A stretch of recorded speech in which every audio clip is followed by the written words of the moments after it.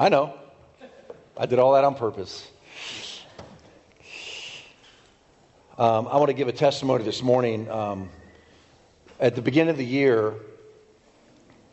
we felt that there were not as many testimonies as there used to be or should be, and so we all fasted and prayed as a church, and it just broke open. And we've had so many stories all year long. In fact, the last Sunday of this month, the last Sunday of the year, is going to be Testimony Sunday, where we are going to just hear about all the things God did in our lives all year long. Amen? Amen.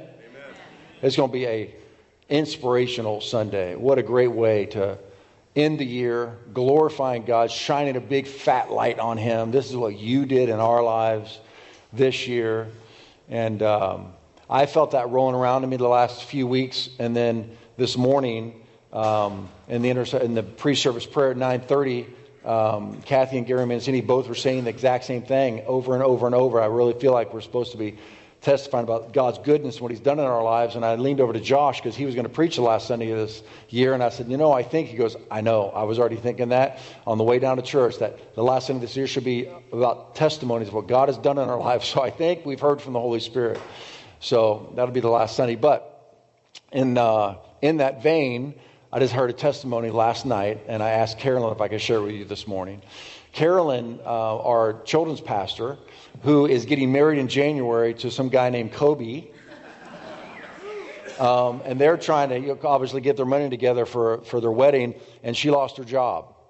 It was they called her in at lunch. Some of you have experienced this, and it was completely blindsided her. And so she was really stressing out.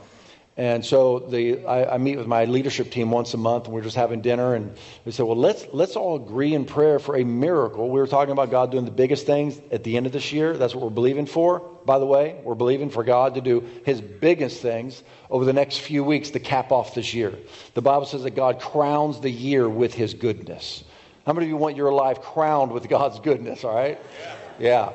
So we prayed for a specific number for her to get. Well, I just heard yesterday that through Kobe, and I went and confirmed it with Carolyn this morning, because we don't like to exaggerate here. God doesn't need help being God. Just say what He did, and that'll be more than enough.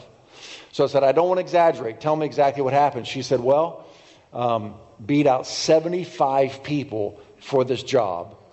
They offered me a salary, and I said no, because we had prayed for a specific number. She went back, and what they gave her back, plus what the church pays her, what you guys pay her for her children's ministry, is the specific number and over and above. So how's that for a great testimony? We want a happy children's pastor, right? Isn't that awesome, man? More than enough. So this morning I want to break open a new series for this Christmas season. And it's not just because it's a Christmas season, but it is a great opportunity for us to remember how we got here and how we're getting there. It has nothing to do with our good works, has nothing to do with the church that you belong to, has nothing to do with how much money you put in the offering plate. It has nothing to do with our unrighteousness or our righteousness. It begins with, is sustained by, and ends with Jesus Christ Himself. Amen. So easily we can identify with our denomination, a revival, a breaking in of God, a momentary kaboom of God, our good works for the Lord, serving in the children's church, or going on missions trips, and all the stuff, all the busyness, which is all kingdom activity, and that can become our religious experience. That can become our identity with our spirituality, is what we do and what God is doing and all that stuff. But the reality is, here's what the Word says: we have been blessed with every spiritual blessing, if you know the Scripture, say it out loud, in Christ. It's all because of Him.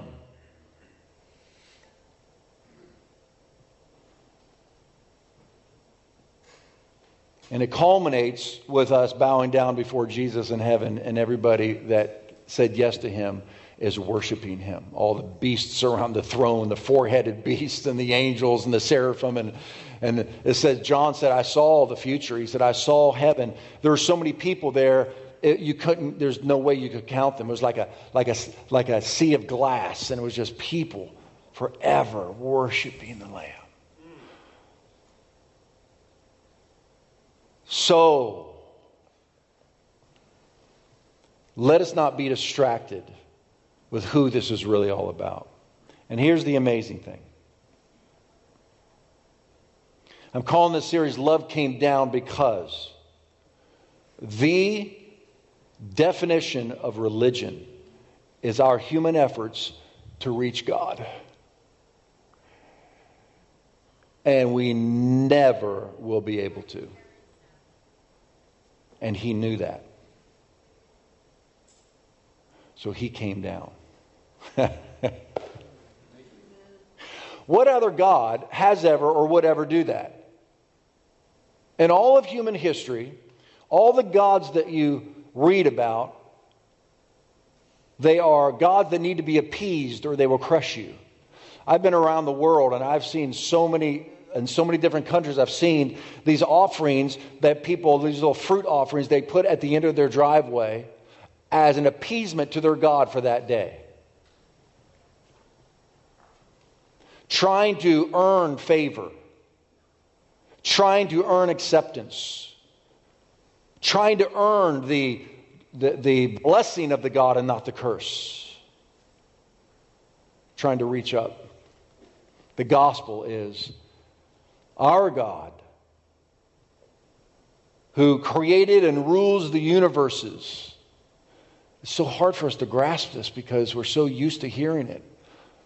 But it's just, for people who've never heard this before, when I've taught this in back villages in Ethiopia, they've never heard that a God, a benevolent God, a God of love would come down to help a people who cannot help themselves.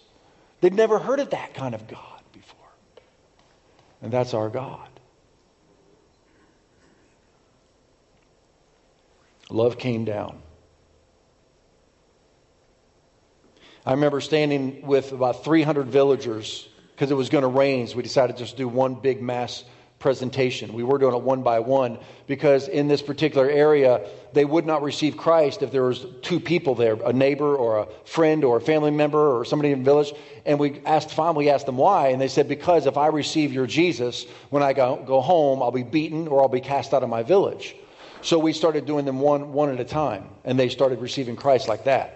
Well, it was going to rain, so we decided that we just have to do this with the whole village. So there are 300 villagers out there. And when I said through an interpreter, I know I'm going to heaven, they all at one time went, oh, they all gasped. And it was like this wave of gasp that came over me. I was like, whoa, what was that?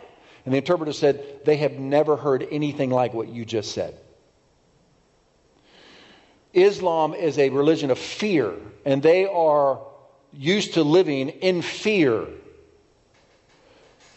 And nobody knows whether they're going to heaven or not. The gospel message is not what we do for God, it's what He has already done for us.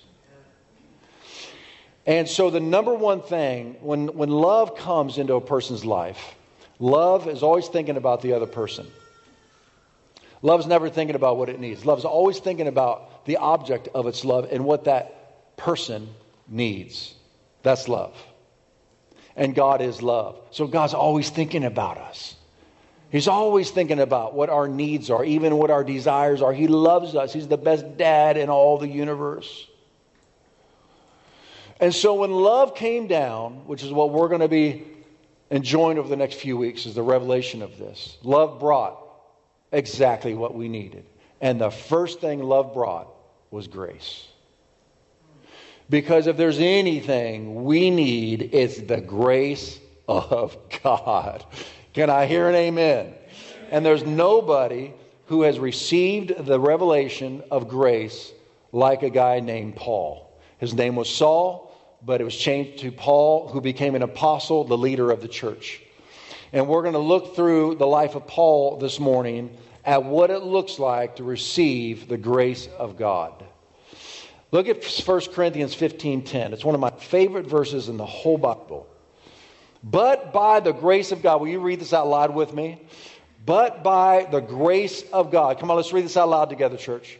But by the grace of God, I am what I am. And His grace toward me was not in vain, but I labored more abundantly than they all. Yet not I, but the grace of God which was with me. That verse is chock full of revelation. Look what it says, the way it says it in the Passion Translation. But God's amazing grace has made me who I am. And His grace to me was not fruitless. In fact, I worked harder than all the rest. Yet not by my own strength, but God's. We're going to look at that today. The strength of God in your life. For His empowering grace is poured out upon me. How many of you want the empowering grace of God to be poured out on you? There's 3 things this grace does. I want us to look at 3 things you have because of grace. Number 1 is salvation. Salvation is by grace. When Paul says, I am what I am by the grace of God, the first thing he was a believer. And that was purely by God's grace. We have to understand that Paul was the captain of religiosity. Paul was the most religious person on the planet. He says, look, you're a rule follower. I have kept the rules better than any other religious person on the planet. But once he realized he could never have a relationship with God through rules, he chucked it all for a relationship with Jesus Christ. And that was his whole reputation. It was his wealth. It was his authority and power that he accumulated since his childhood. He said it is all equal to manure compared to knowing Jesus Christ Himself. Paul had the revelation of grace, which is the revelation of the New Testament. That's why he says, I am what I am by the grace of God. And guess what? So are you. It's all by God's grace.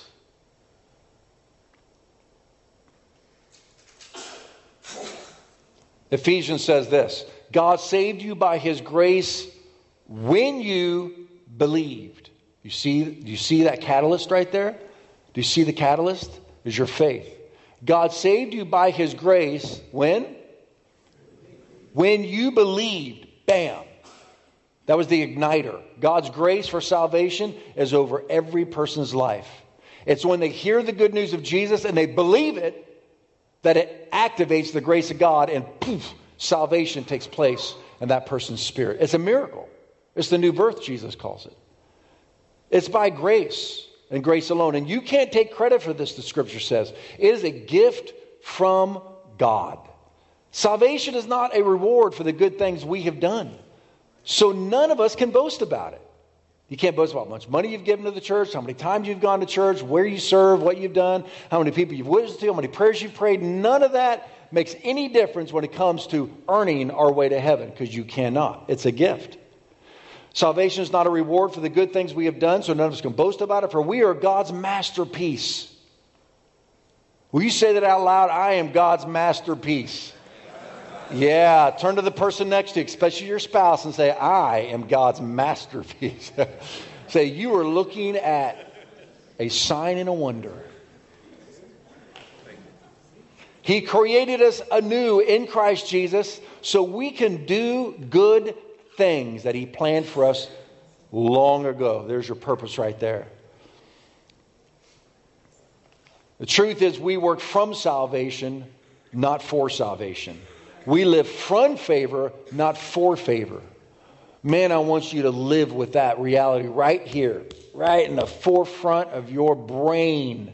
I want you to live with this truth, family of God, that you are living. If you're in Christ Jesus, you have been, past tense, have been blessed with all, not some, all spiritual blessings in Christ Jesus. He is the funnel of heaven into our lives. Once you come into Christ, you're in Him. Everything He is, everything He has, everything He won, everything He earned is yours. So, you and I live every day with favor from God. It was given, it was bought for by Christ Jesus. It was bought by Christ Jesus for you and I. Rather than clawing for God's favor, we live in God's favor. That's why our prayers get answered.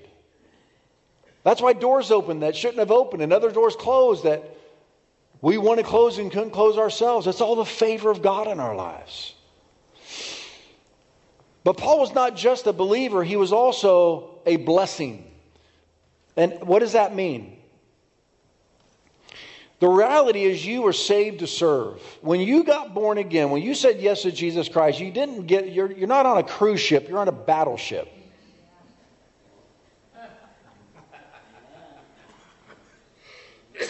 We have to understand this in our consumer society, which we are just a product of. We come by it honestly. It's gimme, gimme, gimme, my name is Jimmy. And if the restaurant's not good, you go to another restaurant. If that movie's not good, you go to a different movie. If that church isn't good, you pop to another church. If that marriage isn't good, you just go to another marriage. We're just in a consumer society. You know, what's in it for me? And if I'm not happy, then this is not working for me. Well, guess what? It's really not about you. It's about God and His goodness. We live in a God-bathed world. And God has a design for your life. And when you find out what God's design is for your life, then you receive the power of God to fulfill your divine purpose. And when you run your race, if you understand what I just said and you understand I have a divine purpose, God empowers you for that divine purpose. And then you show up on that day when you see Jesus face to face. And instead of Him saying, "How you doing? Gimme, my name is Jimmy," He'll say, "Well done, my good and faithful servant. I saw the way you served my church. I saw the way you served the world with the calling I had on you and the power I gave to you. You lived for me. Enter into the joy of your Lord." And then He gives you a bunch of rewards. Whew! Rather than squeaking into heaven and having nothing to offer Him, and everybody sees you buck naked in heaven. It's like, "Oh, you didn't serve the Lord down there, did you?" I don't know if that's going to happen. That's just in my imagination. I don't know what it will look like if you don't serve the Lord before you get there, but I know what it will look like if you do serve the Lord, and that's the program I'm on. How about you?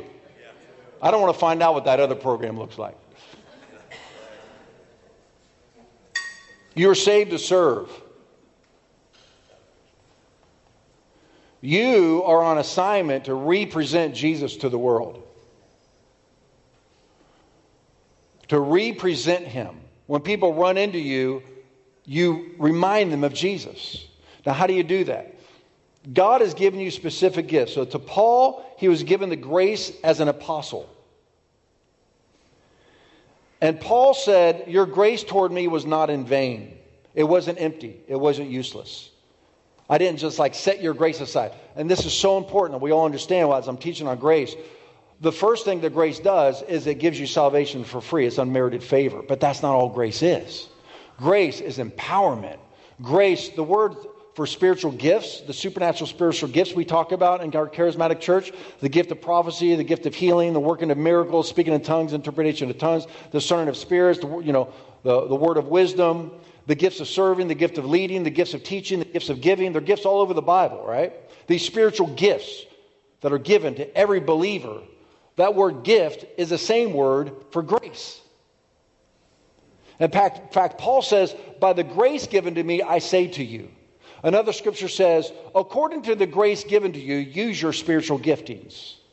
You see, grace is not just a free entrance. Grace is also giftedness. And so God has gifted every single one of you as a soldier in His army to go out and advance His kingdom. Now, look how specific this grace is. In Galatians chapter 2, this is a very interesting passage. I don't know if you've ever seen this or not before. Look at this. It's so clear about how God's graces in your life are specific for specific purposes. Galatians 2, 7 through 9. But on the contrary, Paul says, when they saw that the gospel for the uncircumcised had been committed to me, as the gospel for the uncircumcised, I'm sorry, I got that reversed. The gospel for the uncircumcised, that's the non-Jew, had been committed to me, as the gospel for the Jew, the circumcised, was to Peter. For he who worked effectively in Peter for the apostleship to the Jews, the circumcised. You see that? You see that phrase? For he who worked effectively in Peter for apostleship, that's a gift, to a specific people group. Also worked effectively in me toward the non-Jews or the Gentiles. Watch this. And when James and Cephas and John, who seemed to be pillars, perceived the what? Grace that had been given to me. I have a grace on me that's a pastoral grace. That's why I can endure things as a pastor others can't. When people say to me, oh man, I'd never want to be a pastor, which you have to go through. I say, well, there's a grace on me for it. And I say, I would never want to do what you're doing. I told the principal of Ramona High School that just recently. We were talking, and I said, man, I would never want to do your job. It's like, oh, no, I realized, well, I said, oh yeah, it's your calling. He has a grace for it. You have a grace to be a dad. There's a grace on you as a father, as a mother, as a husband, as a wife, as a child. There's a grace on you as a school teacher, as an electrician. Whatever it is that your calling is, as a missionary, there is a specific grace on you. It's an empowerment from God to do your assignment. When they saw the grace that was given to me, they gave me and Barnabas the right hand of fellowship, that we should go to the Gentiles and they to the uncircumcised. That's why when Paul tried to go to the Jews, it didn't work. Isn't that interesting? He's called to preach the gospel all over the world. So he tries to go to his own people, which sounds logical. I'm Jewish. I'm going to go to my Jewish people, and I'm going to tell them about Jesus. And they would not receive it. And they kept beating him up, whipping him, throwing him in prison, and casting him out of towns. And he was so frustrated until he came to a place where he realized, oh, God has specifically assigned me to the non-Jew, which doesn't make any sense other than it's God's divine assignment. And when you go to the Gentiles, poof, miracles are happening, churches are birthed, cities are changed. Peter, on the other hand, was called to the Jewish people. Grace is a real thing. It's a tangible thing. You need to recognize that it's on you and working in you and working through you, that it's not all up to you. And here's the second thing about grace. It not only gives you salvation, it gives you strength. Once you recognize your divine assignment, whether it is as I'll say general, but this is specific, but even as general as a husband or a wife or a child or a parent or a teacher or a leader or whatever you may be doing. Even when it's general like that, you're graced to do that assignment. And God's grace brings you strength.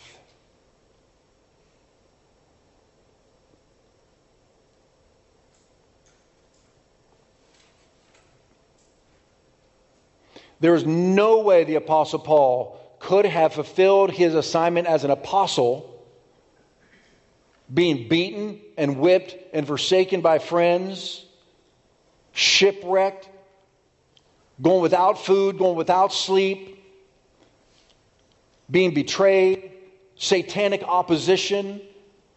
There's no way he could have fulfilled his call in human strength. I mean, that's just ridiculous, right? Neither can you. You may not be the Apostle Paul, but he had his calling, you have your calling. He had his grace, you have your grace. He depended on God's strength, you must depend on God's strength. The Bible says the person that depends on their own strength will be like a tumbleweed in a parched land. You won't even see when good happens because you're so full of anxiety and stress and dryness. And it goes on to say, but he or she who sees the Lord as their strength will bear fruit in every season. They will flourish by the streams. And you will not even be anxious in the year of drought. God's strength is a real thing. It is, you feel it physically in your body. You know it's His strength because it's going beyond anything you could ever go beyond. But here's what's interesting about a partnership with God. He will require you to use every ounce of your strength. And then He supplies His strength mixed in with your strength. I've found this to be true over and over and over and over again. I have to use every ounce of my human capability. And I'm at the end of myself. And then God goes, poof. You're like, whoa. That wasn't me. How did I get up this morning? How are you still married after all these years? How have you not locked your kids in the closet and just didn't tell anybody about it? How is it you haven't killed that dog yet that's going to the bathroom on your new carpet? How is it that you stayed at that job so long when you've been mistreated for so long? How is it that you're still in church after the negative experiences you've had over the years? Just think about your life and how God's strength has infused itself into you over and over and over again. That's grace. Paul said, I have labored more than all the other apostles. I'm not sure what the other apostles thought when they read that, but he said, I have labored more than all the other apostles, yet not I, but God's grace that's within me. Look at this. Look what he says in 2 Corinthians. This is really, really, really key. It says, the extraordinary level of the revelations I've received is no reason for anyone to exalt me. For this is why a thorn in my flesh was given to me, the adversary's messenger to sent to harass me, keeping me from becoming arrogant. Now, personally, I don't believe that was a physical ailment. The word thorn in the flesh is used 5 times in the Old Testament. It's always about people persecuting you. And if you read the chapter before this, Paul lists all the trials he's been through. And it was persecution, persecution, persecution. None of it was sickness or disease. So that's why I don't extrapolate that and say it was a thorn in the flesh, is meaning that somebody's harassing you. And he even says it. Every town he'd go into, he'd get beat up, thrown into prison. And he was trying to advance the gospel. And he kept running into hardships as he was trying to advance the gospel. And he says to the Lord, he says, please, 3 times, please relieve me of this. But he answered me, my grace is always more than enough for you. Will you say that out loud? Say, God's grace is always more than enough for me. Just say that. All right, say it again. Come on and believe it. God's grace is always more than enough for me. Say it again. God's grace is always more than enough for me. Now listen, you're going to have to choose power over pity. You're going to have to choose power over self-pity. God's grace is right here for you, Lily. Every day it's right there. Courtney, every day God's grace is available. As a wife, you need double grace. As a mother, as a worship leader, and whatever else you're doing, Courtney, Mike, Chris, everyone in here.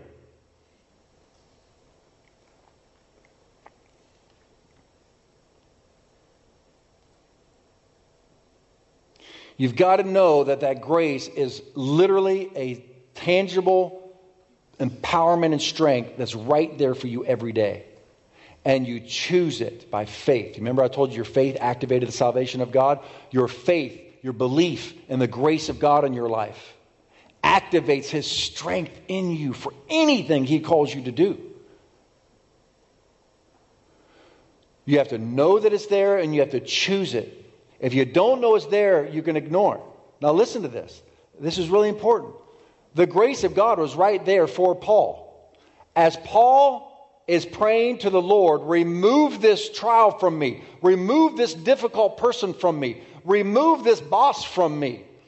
Remove this, whatever it might be, this pressure from my life. Remove it, Lord. Remove it, Lord. Remove it, Lord. And God said 3 times to him, what? What did He say? My grace is more than sufficient for you. So His grace had been there the whole time. But Paul was not focusing on the grace of God. He was focusing on the trial. You see that? God had to take Paul's face and say, son, look this way. And Paul says, but my trial. And God says, son, look over here. But Lord, my trial. Son, look over here. Oh, you're trying to show me something, right? Paul, I'm not going to remove this trial from your life. But I'm telling you something. My grace is more than sufficient for you to be victorious in that situation.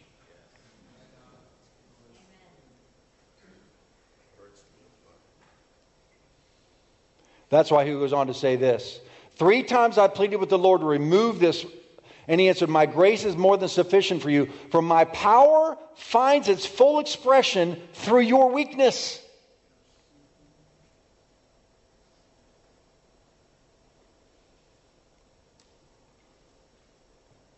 Remember one time I had a consultant come in that was, she consults 500 Fortune 500 companies. She came in and at that time we had about 70 people serving in the church, and she came in and did an analysis on everyone, and we had a great seminar.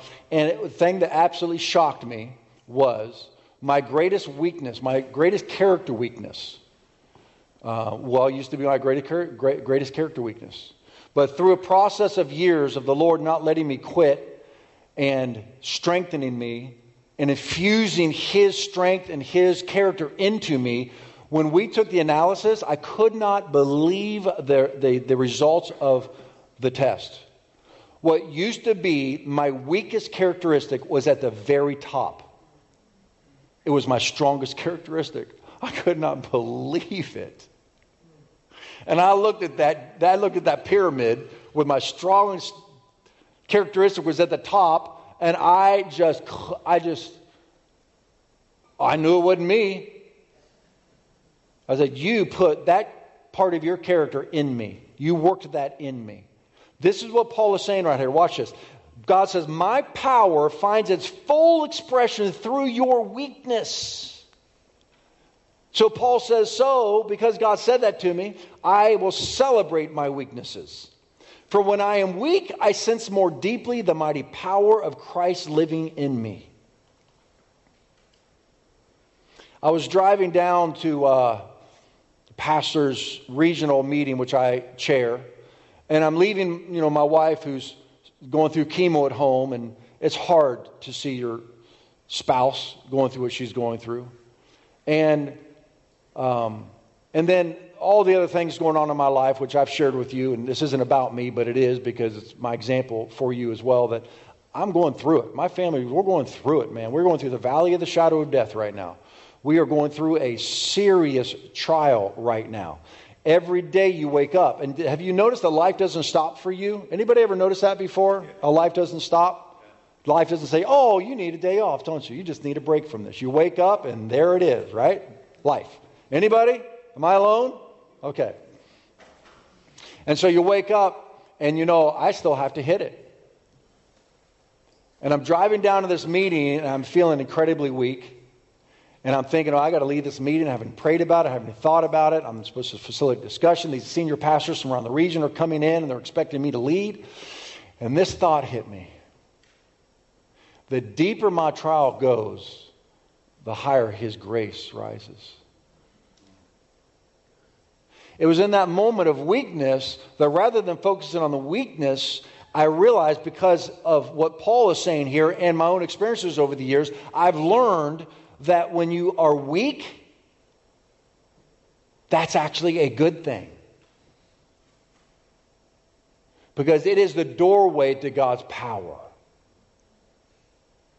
That's why Paul said, I celebrate my weaknesses. Look what he says here. I will celebrate my weaknesses. That is contrary to our culture, right? We don't celebrate weakness. We cover up our weaknesses. I will celebrate my weaknesses, but I will celebrate my weaknesses, for when I am weak, I sense more deeply the mighty power of Christ living in me. So I am not defeated by my weaknesses, but delighted.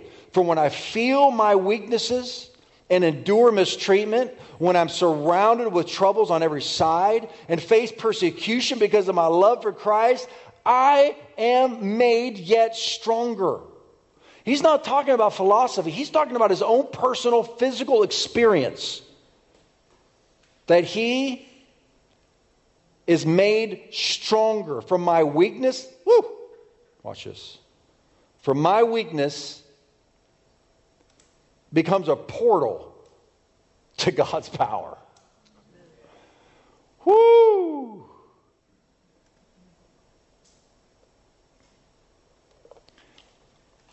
I have half my sermon left, but this is the bailiwick right here. This is what this is all about. This moment right here is what this message is for. The strength of God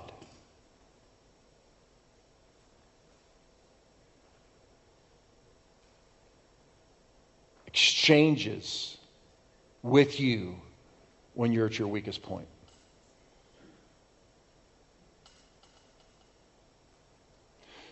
When your finances are in a mess because of your poor stewardship, and you cry out to God, not only is He going to bless you financially, He is going to give you the opportunity to learn about stewardship. We have stewardship courses here.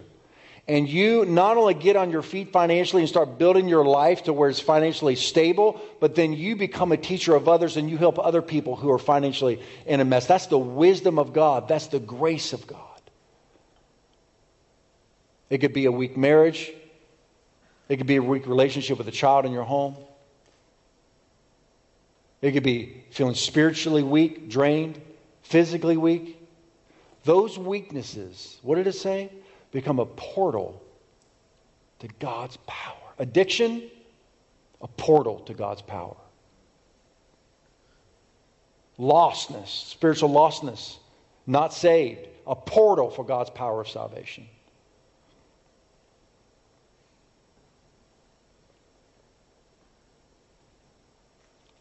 How many of you need to feel God's strength in your life, in some area of your life? Maybe in your physical body, in your financial life, in your relationship, in your career. Look at that. Everybody's hands are up almost.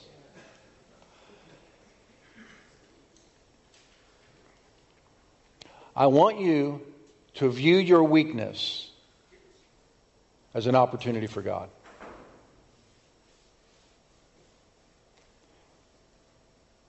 Rather than praying and asking God to remove the trial, I'm asking you to let Him turn your face to see His grace. And depend on it. Expect it and say, God, your grace. Fill me with your strength and your grace and your favor. Show me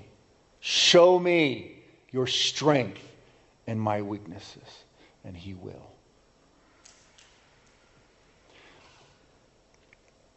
Let's all stand.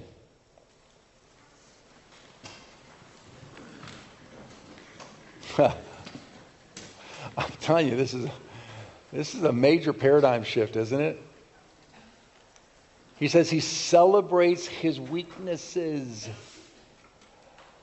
I am personally coming to a place where I actually laugh out loud when I really blow it and I have a glaring weakness. Paul said, I celebrate my weaknesses. I laugh because I think, man, you're going to show me your strength in this weakness right here. Isn't that a much better way to look at weakness? Rather than trying to cover it up and pretend like you don't have it when everybody around you sees it. You're like somebody who hasn't taken a shower in a year and you're walking around and you've put cologne all over yourself, which even smells worse. And everybody knows that you stink. And somebody tries to tell you you stink and then you get mad, you get all defensive, which makes you smell even more. When you stink, just admit it.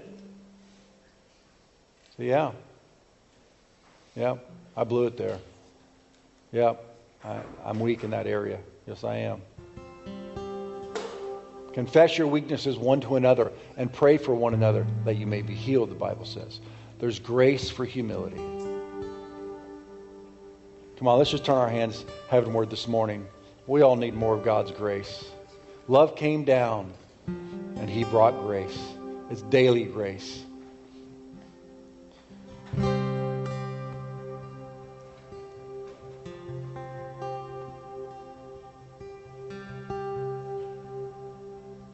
Okay, I'm going to show you this miracle. I'm going to show you how it works. I really mean it. Think of an area of weakness in your life. And now invite God into it. I love something I read this week. It says, I messed up.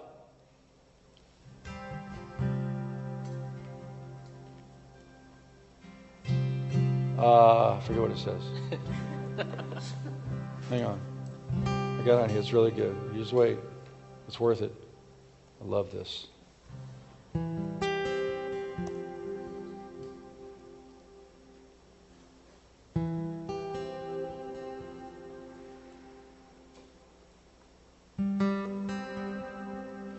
I messed up. Dad is going to kill me. Versus, I messed up. I need to call my dad. Told you it'd be worth it. What I love about this church is we're not a bunch of posers. Nobody's trying to impress anybody around here. It's all by His grace. Come on, let's go to God this morning.